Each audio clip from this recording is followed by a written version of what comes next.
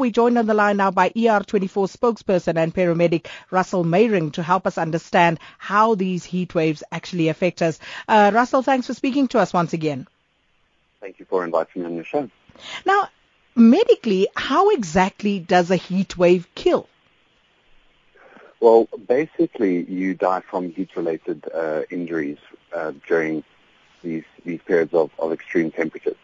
Basically, what happens is your body needs to stay roughly 36.3 degrees. In these heat waves, which we've been experiencing lately, where the temperatures can climb as high as 40 degrees, your body gets hotter and hotter, and it needs to sweat to cool down. But obviously now with sweat, you're losing a lot of fluid from the body, and once you become dehydrated because there's no more fluid in your body, you become extremely dehydrated, and this can lead to seizures, and eventually you can become unconscious. And how long would it take for the body to be consumed and until the point of death? It really varies depending on the temperature. Obviously, the lower the temperature, the longer it's going to take. But, for example, some of the temperatures we're reaching around 40 degrees can take very, very quick, especially if you are not consuming an adequate amount of water to keep yourself hydrated. So it shouldn't take too long, depending, as I said, on the temperatures, less than a couple of hours. And one would think then with children that would be even quicker. Absolutely. Children can't, especially your children, your elderly, and your sick, they can't regulate their body temperature as well as an average-aged adult can. So the onset of heat injuries would take very, very quick.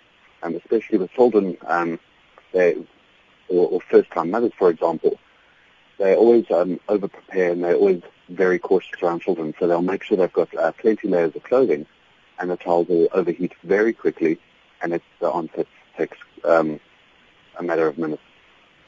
So, Russell, what can people do? What can be done to actually prevent death by heat stroke? Well, first of all, you need to make sure that you are consuming an adequate amount of water. So generally we say about 2 liters of water a day. If the temperatures are reaching extreme highs, you should obviously increase that amount that you are intaking. So maybe push it to 3 liters of cold water.